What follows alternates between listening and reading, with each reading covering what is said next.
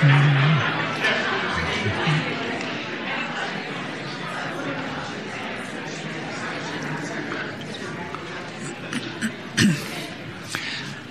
morning and welcome.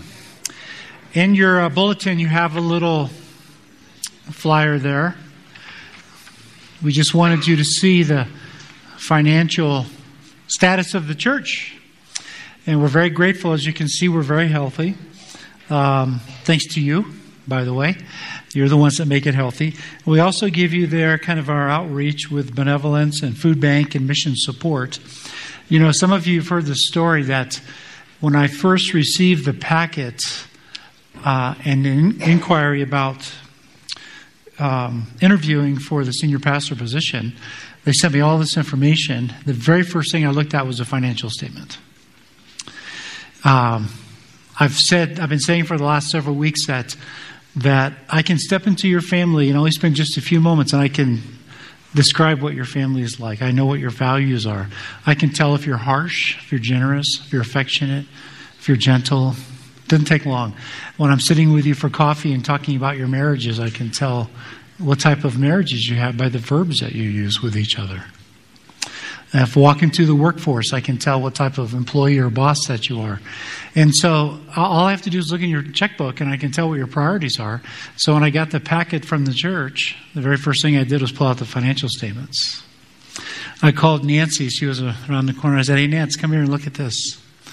And all these things you see here, all the ways that this church gives, I realized that this is a generous church. And however the DNA was built, I didn't build it. I was already here when I got here. You're a church that loves to give. And that has proven true. I'm coming up on 6 years in May.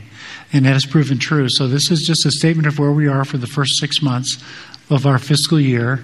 And on behalf of the elders and staff, thank you for making this a reality. Making it possible for us to continue to do the things that we do that we love doing. And you're the ones that make it possible. Thank you for that. So I think I'd like to stop and just pray. Thank the Lord for what He's done. Father, thank you for this church.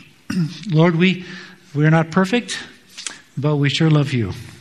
And we delight in your Spirit being with us. In all that we do, we delight, Lord, in giving back to you, partnering with you, loving the people that are important to us, the ones that we live with day to day. Thank you for making us the church that we are. Thanks for smiling, and thanks for being present with us today as we jump into this whole concept of holiness. So bless us, and thanks for laughing at us as we try to make sense out of who you are. We love you deeply. In your Son's name, amen. Okay, we're in a series on holiness, and we've been asking the very fundamental question: is holiness a positive or a negative for you when you hear that term? When you hear the term holiness, does it make you think, more rules and requirements? You feel that weight? Or when you hear the word holiness, do you think of an invitation to the Lord? I think of it as an invitation to the Lord into a deeper walk with Him. That if we live the lives that He has asked us to live, that we will enjoy Him more. And we'll enjoy each other more. Remember, Proverbs gives us describes two pathways. One is the pathway of righteousness, and the other one the pathway of foolishness.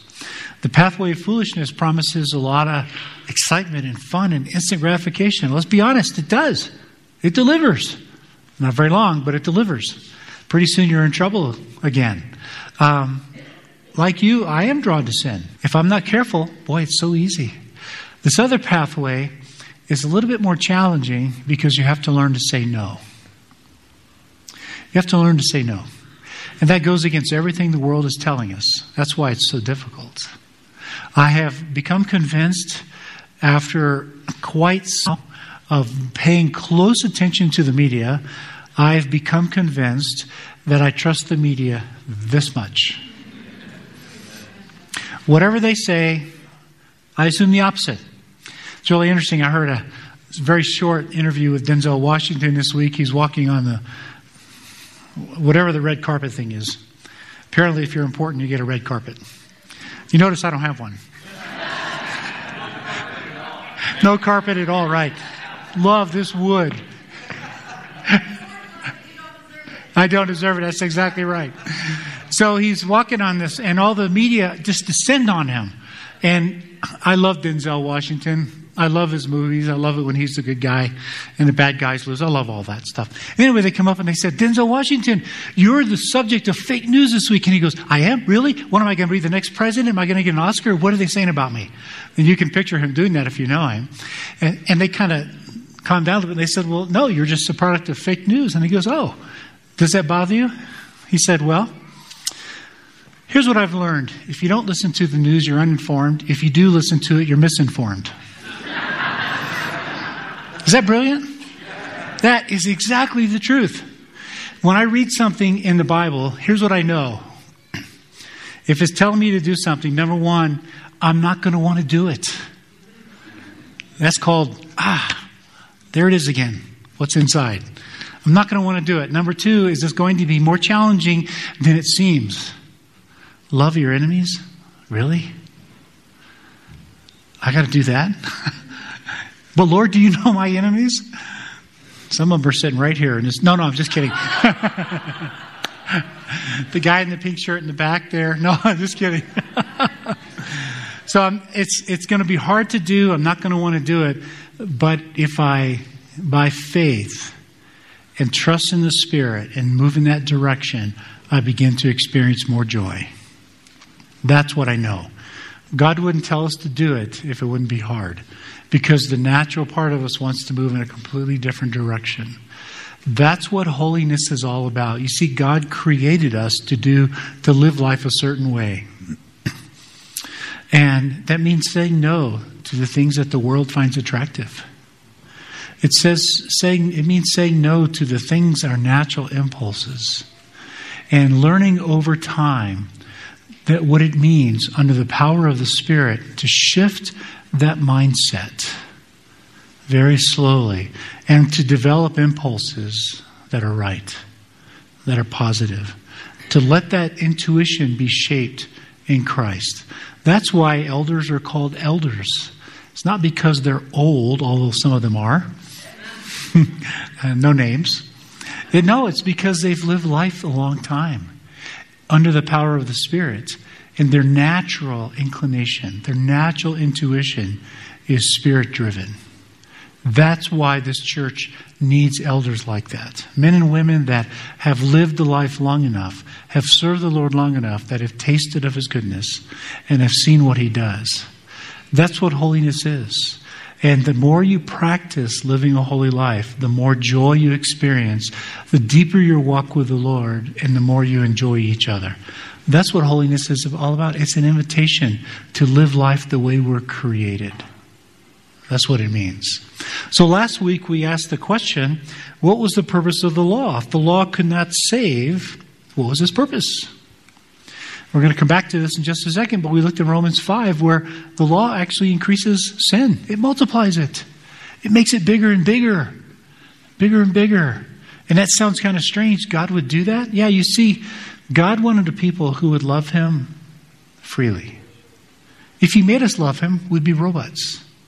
So He wanted a people who would love Him freely, so He gave us free will. I love free will. I love it. He gave us free will, knowing full well what we would do with it. Sure enough, we did it. Okay? And so the law became a very gracious act of God in the midst of a very sinful people because it did several things. It exposed our sin. That's what it did. And that's why I said I could step into your families and look at the rules that every one of you has rules in your family. Every one of you. You can't help it. You're designed by that, created by God to have rules. I can look in your family, I can look in your workplace, I can look in your marriage and see the rules that you put in place. And that tells me about your character. Well, the law revealed God's character. First of all, in the ancient dark world, the gods never spoke. You had to guess. Better guess right, because you don't want the gods angry with you. And our God said, here, boom, here it is. So that's an act of grace right there. But furthermore, the law was not very difficult. It was very easy to follow. We've talked about that. Any law, take any law, read it all the way through the Pentateuch. Take any law. You could obey any law. No law was that complex. No law was impossible. Every law was easy and every law was clear. It wasn't ambiguous. You didn't have to guess. It was very clear. We found out that what that law exposed to us is that the problem is not the law. The problem is right here. This is the problem. Right here. I suspect if you've had teenagers, you have some pretty clear laws. It doesn't help you one bit. Am I right? I was a teenager. If you don't know my story, let's go out and have coffee. I got caught by the police 18th time on my 18th birthday. I was definitely the black sheep in my family. That's enough. It didn't matter what the laws said. I am naturally inclined to go the opposite direction. And furthermore, I find joy in going the opposite direction. I think they now call that oppositional personality disorder. I'm wired that way. And the law exposed that. The law exposed it. The law revealed the truth about who I am. That's an act of grace by God. That's an act of grace. We're going to come back to that in just a moment. Today we're going to have to ask the question, the follow-on question, if salvation is by grace and the law was given to reveal our sin, is that all there is? Is there anything more to life than that? We focus so heavily on the cross. And again, don't hear me degrade the cross. The cross is very significant. But we focus so heavily on it that sometimes we forget there's a whole lot more after. Is that all there is? What more is there to life? And yet, in spite of all that, we're enslaved to sin and we're reconciled at the same time. I'm going to read to you Romans chapter 5, verses 9 through 11. Many of these verses will be up on there. Since we have now been justified by His blood, how much more shall we be saved from God's wrath through Him? For if while we were sinners, or for if while we were God's enemies, we were reconciled to Him through the death of His Son. Okay, pause. Here's an example. Here's a model of why we should love our enemies. For if while we were God's enemies, at the very moment we were His enemies, He chose to love us. That is powerful. Here's a perfect example with Jesus doing what He's asking us to do, to love our enemies. There's a reason for that. So if, while we were His enemies, we were reconciled to Him through the death of His Son, how much more, having been reconciled, now that we're reconciled, shall we be saved through His life? Not only is this so, but we also boast in God through our Lord Jesus Christ, through whom we have now received reconciliation. We have been reconciled. If you're a believer in Jesus, you have been reconciled. That is wonderful news, and yet we are still enslaved. At least it feels that way. Why? Romans 5. Romans 5:12. Therefore, just as sin entered the world through one man and death through sin, and in this way death came to all people because all sinned. You see, we got trapped, didn't we? There's a trap right there. Every one of you sins. In the first service, I started naming off names like Tim Glasgow,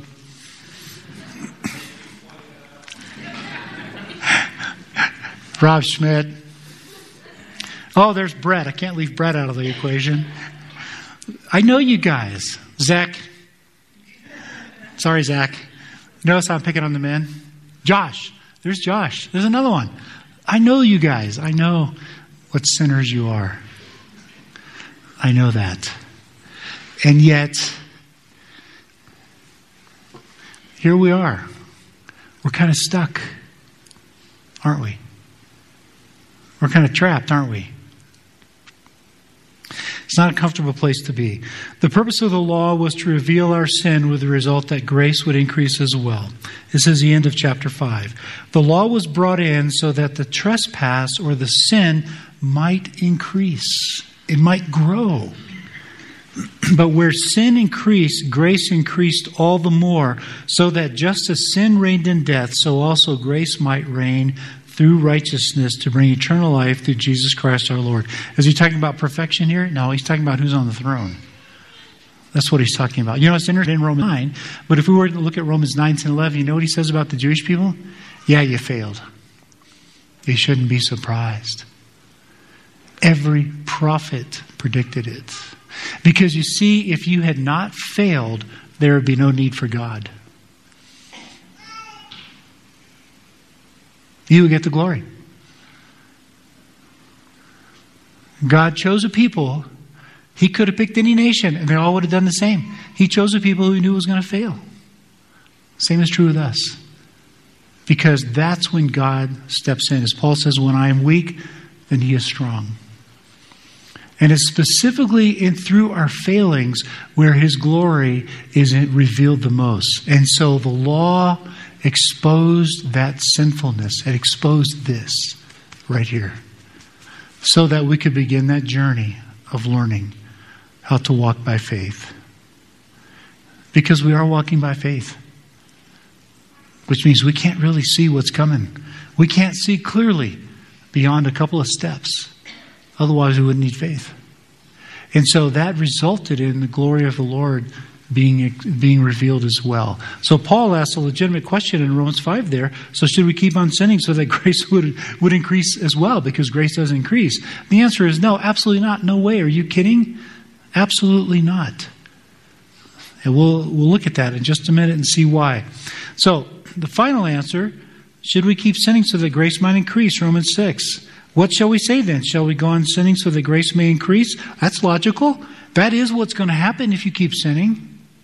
So why don't we keep sinning? Should we do it? Absolutely not. This is a very, very strong,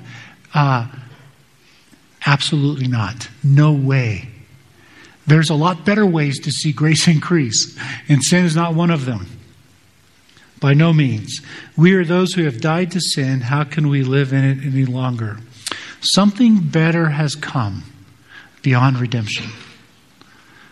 Yeah, we do focus on the cross.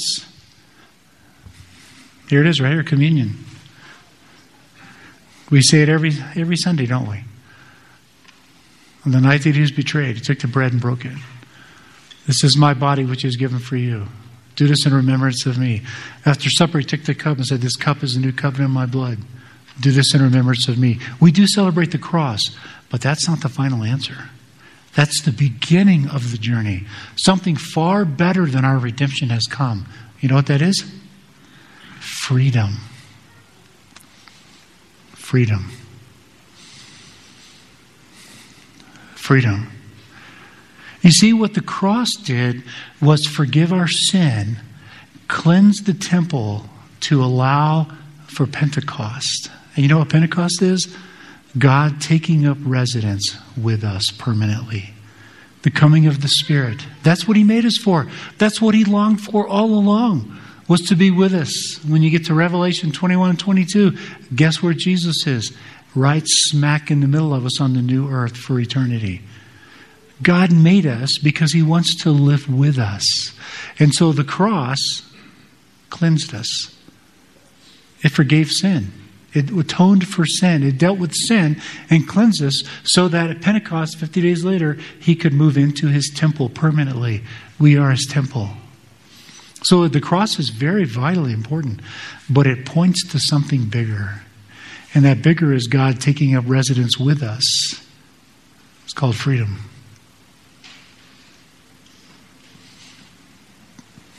It's called freedom. I mentioned last week that Romans is interacting with the Pentateuch every step of the way. And so Romans 5 is dealing with the enslavement. That's Exodus 1 and 2. They were enslaved under the Egyptians, and then God leads them out in the Exodus. And where they begin to experience freedom. He leads them out from underneath the slave master called the Egyptians. And so it makes sense that in Romans 6, that's the very next thing he's going to address, is this exodus and this freedom. So for Paul, he captures this image of our freedom through baptism. And that's in 1 Corinthians 10.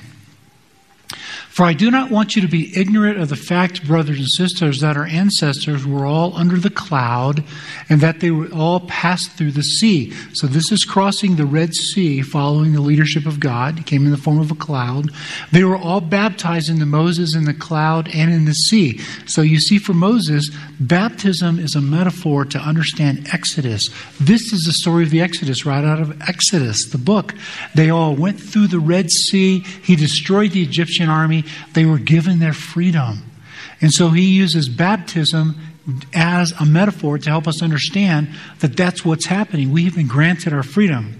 So now back to Romans 6. Christ, baptism into Christ, represents this exodus which is true and new, and which they look forward to.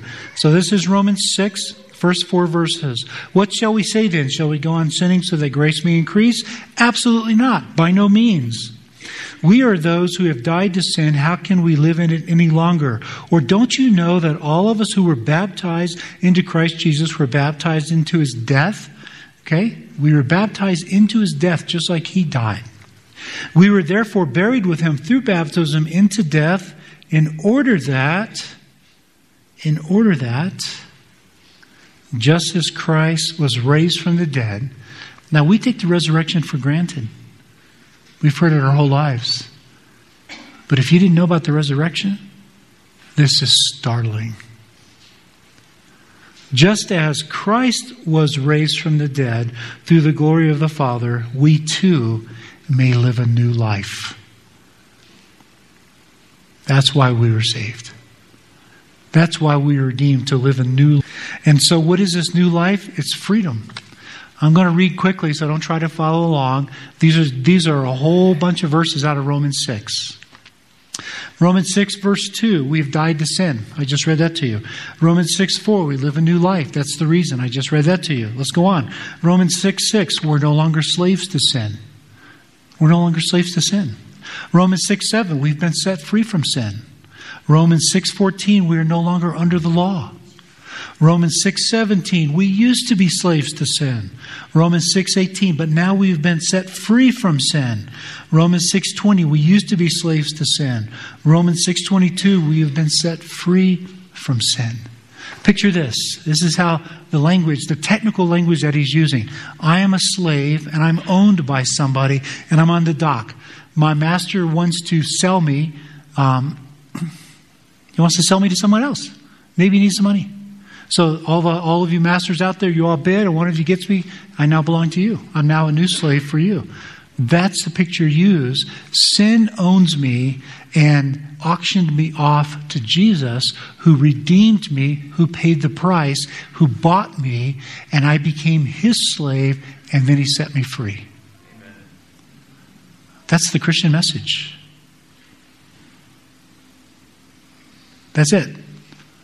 Freedom. Look at Galatians 5. It is for freedom that Christ has set us free. Stand firm then, and do not let yourselves be burdened again by a yoke of slavery. You know what that yoke of slavery is? The law. We don't do you a good service when we bring you into Christ and try and give you a whole new set of laws. That doesn't help you at all. You think 613 commands are a lot? Sit down and write out what the commands of our church are. Most of them are nonverbal. They're not written down. Okay? We have them. Better not do this. Better not do that. Every church has them. We're not doing you much of a service when we replace one law with another law. That's why I operate from the principle, the one thing I cannot do is bring about conviction of sin. That is not in my creative design set. That's strictly, uniquely the role of the Holy Spirit. And when I'm sitting listening to you talk about your sin, by the way, thank you for those of you that have come forward and been honest about the things that you're struggling. One of the questions I've asked several of you is, so why are you telling me this? Something inside here? provoking that? That's called the Holy Spirit. Your conscience is alive. And the Holy Spirit is doing His part. I don't have to try to convict you. I already know that it won't take very long and you're going to recognize that your life is pretty messed up. That's what sin does. You start cheating on your spouse, it doesn't take very long and you're in trouble. All right? Start looking at pornography, especially if you get caught. I got caught once.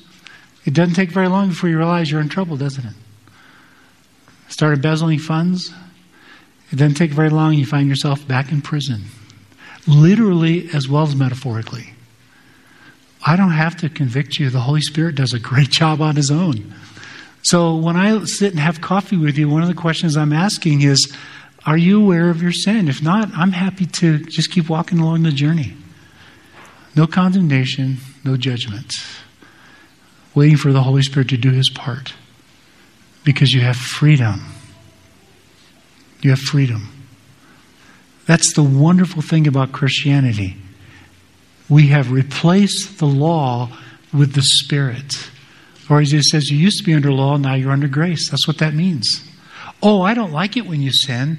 Don't get me wrong, and I don't mind asking hard questions. So why are you doing that? Is it getting you what you want? Several of you have asked that question. Is it leading you where you want to go? I never have anybody say, yep, man, I love sleeping with another woman. Okay. Well, let's just wait another 6 months and we'll ask the question again. It's only a matter of time. As one man told me, life really sucks. I'm married and sleeping with another woman. Now I have financial stress all over the place and 2 people that aren't happy with me. Yeah, right. That's the wrong direction to move in. So is it making you happy? He said, no, I'm not happy at all. Welcome to the life of sin. You see, God is trying to protect us, not control us. There's a difference. And that's all I'm trying to do as well. I don't want control of your life. I have enough trouble on my own life. Freedom. That's what you've been given. And that includes the freedom to sin. By the way, no other religion has this at its core. None. It's all about rules and regulations. It's not about that. Galatians 5, we have been set free. But that freedom doesn't mean that we can do whatever we want.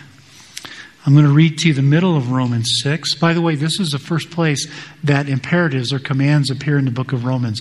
Everything up until now has been an explanation of our life, which describes us pretty well.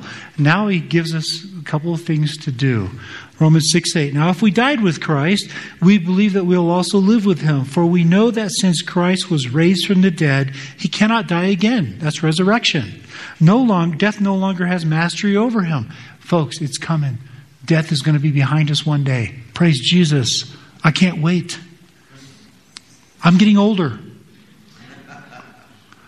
I don't like that. The death He died to sin once for all, but the life He lives to God. Therefore, in the same way, here's the first imperative. Count yourselves dead to sin, but alive to God in Christ Jesus. This is a thought problem. Convince yourself. Tell yourself over and over and over again, I don't have to sin. I can say no. The very first command has to do with the way you think about things. Think about it. Tell yourself. Get that inner conversation going. Talk to yourself. I won't think you're mentally ill. I don't have to sin. I have died to sin. Imperative number 2, verse 12. Therefore, do not let sin reign in your mortal body so that you obey its evil desires. Don't let sin stay on the throne. That's what reigning is all about. Somebody's in charge. Sin is not in charge. Stop it. That's the choice that you have. And that takes practice and takes the power of the Spirit. Number 3, do not offer any part of yourself to sin as instruments of wickedness, but rather offer yourselves to God. There's the 4th one. as those who have been brought from death to life. And by the way, this is plural. He's talking to us as a church.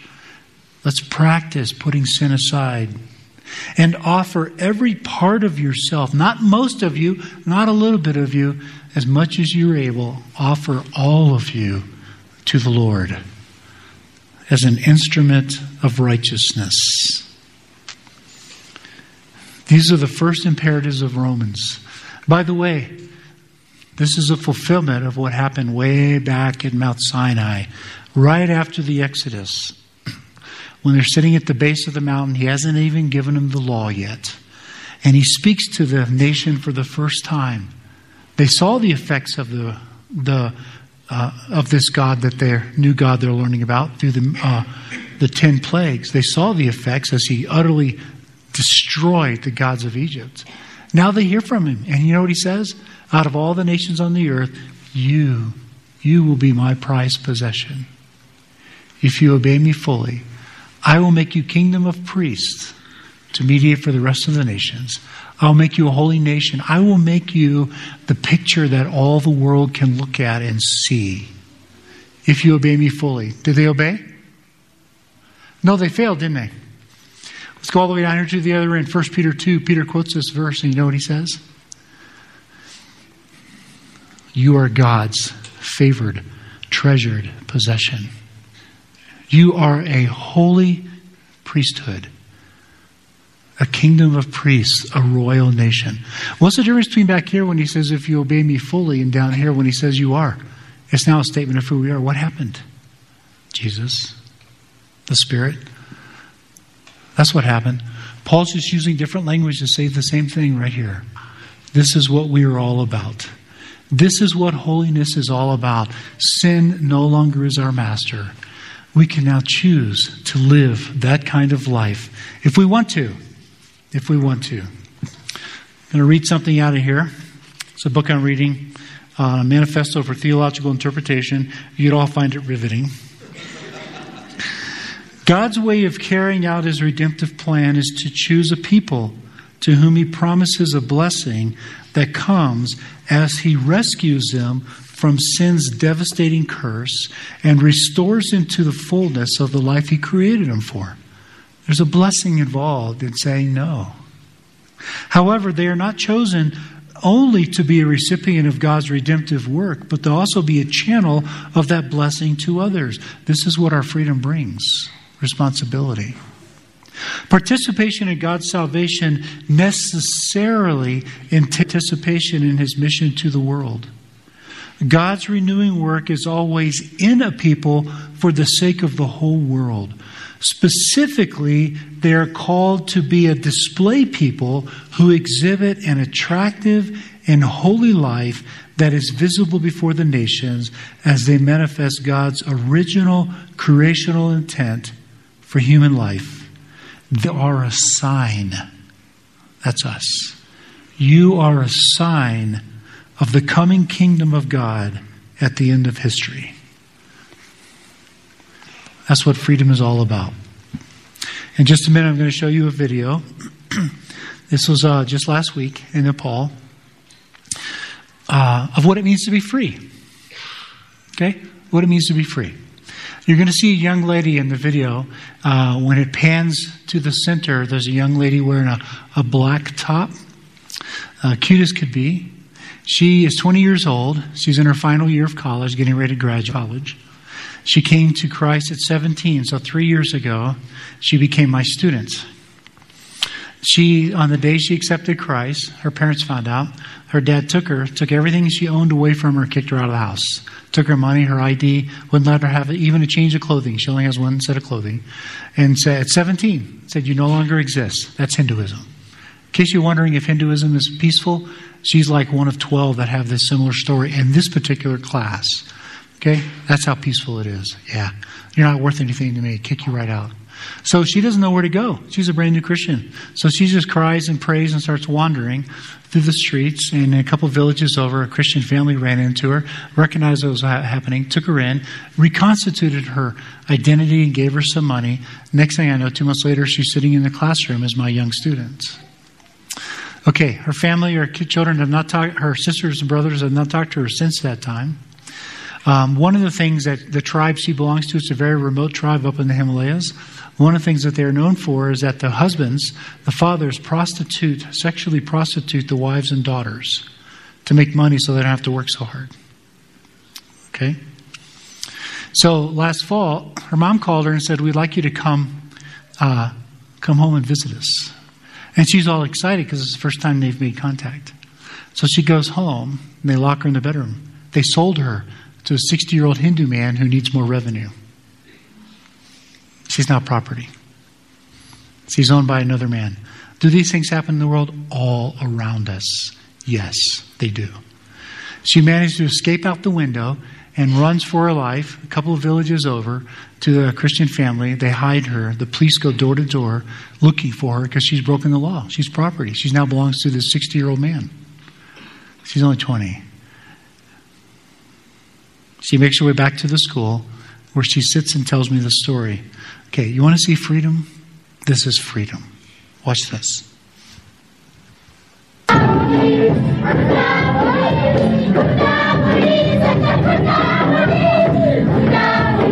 Here she is.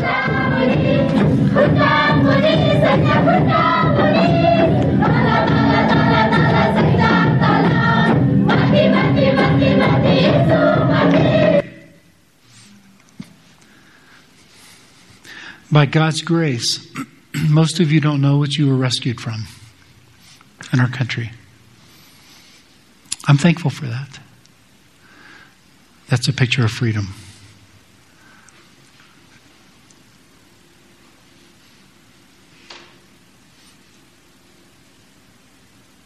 That could have been you. Her story is not unique.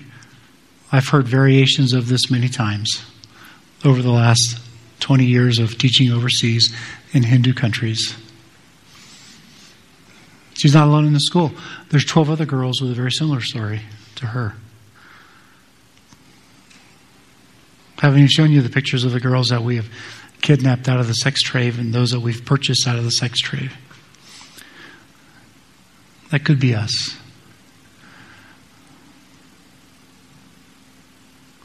I hope that produces in you a sense of gratitude. It's very popular in our world today to talk about we don't look very different than the people around us, the church, and that's a criticism. I actually think it's a blessing. If you want to look different than the world around you, come with me. And you'll look very different. Christians look very different in that culture. Is that what you want? To live in that type of culture? I don't. I'm thankful for 200 years of Christian influence in the United States and what that has produced in the way of values. All those people out there, they're living out values that they don't even know are Christian. Dignity, morality. They don't even know where that came from. It came from the church. That's where it came from. And it has influenced our culture. Are we moving in the right? I tell you what, we still have everybody holds to that are better than almost every other country in the world because we have those values. But at the same time, I understand what people are saying. We've become like the world. How should we express ourselves? I would suggest that it comes in two places. Number one is the expression of freedom to live our lives as Christians and not be ashamed to tell people. And second of all is the true joy that comes by knowing that could be us. Right there. That's what freedom is. Freedom in Christ means that we are no longer enslaved. We have been given our freedom. That's the whole story of Romans 6. We're no longer slaves to sin. So the implied question which he keeps asking is, why on earth do you keep sinning? Some of you get it. Saved out of a life of alcoholism, drug abuse. You know where you came from. Immorality, drug use, that's me. I have a sense of where I came from. I don't ever want to go back. I don't want to pretend. My journey to Christ was very simple. I wrestled with him because I didn't know if I believed in him or not. It's really kind of funny.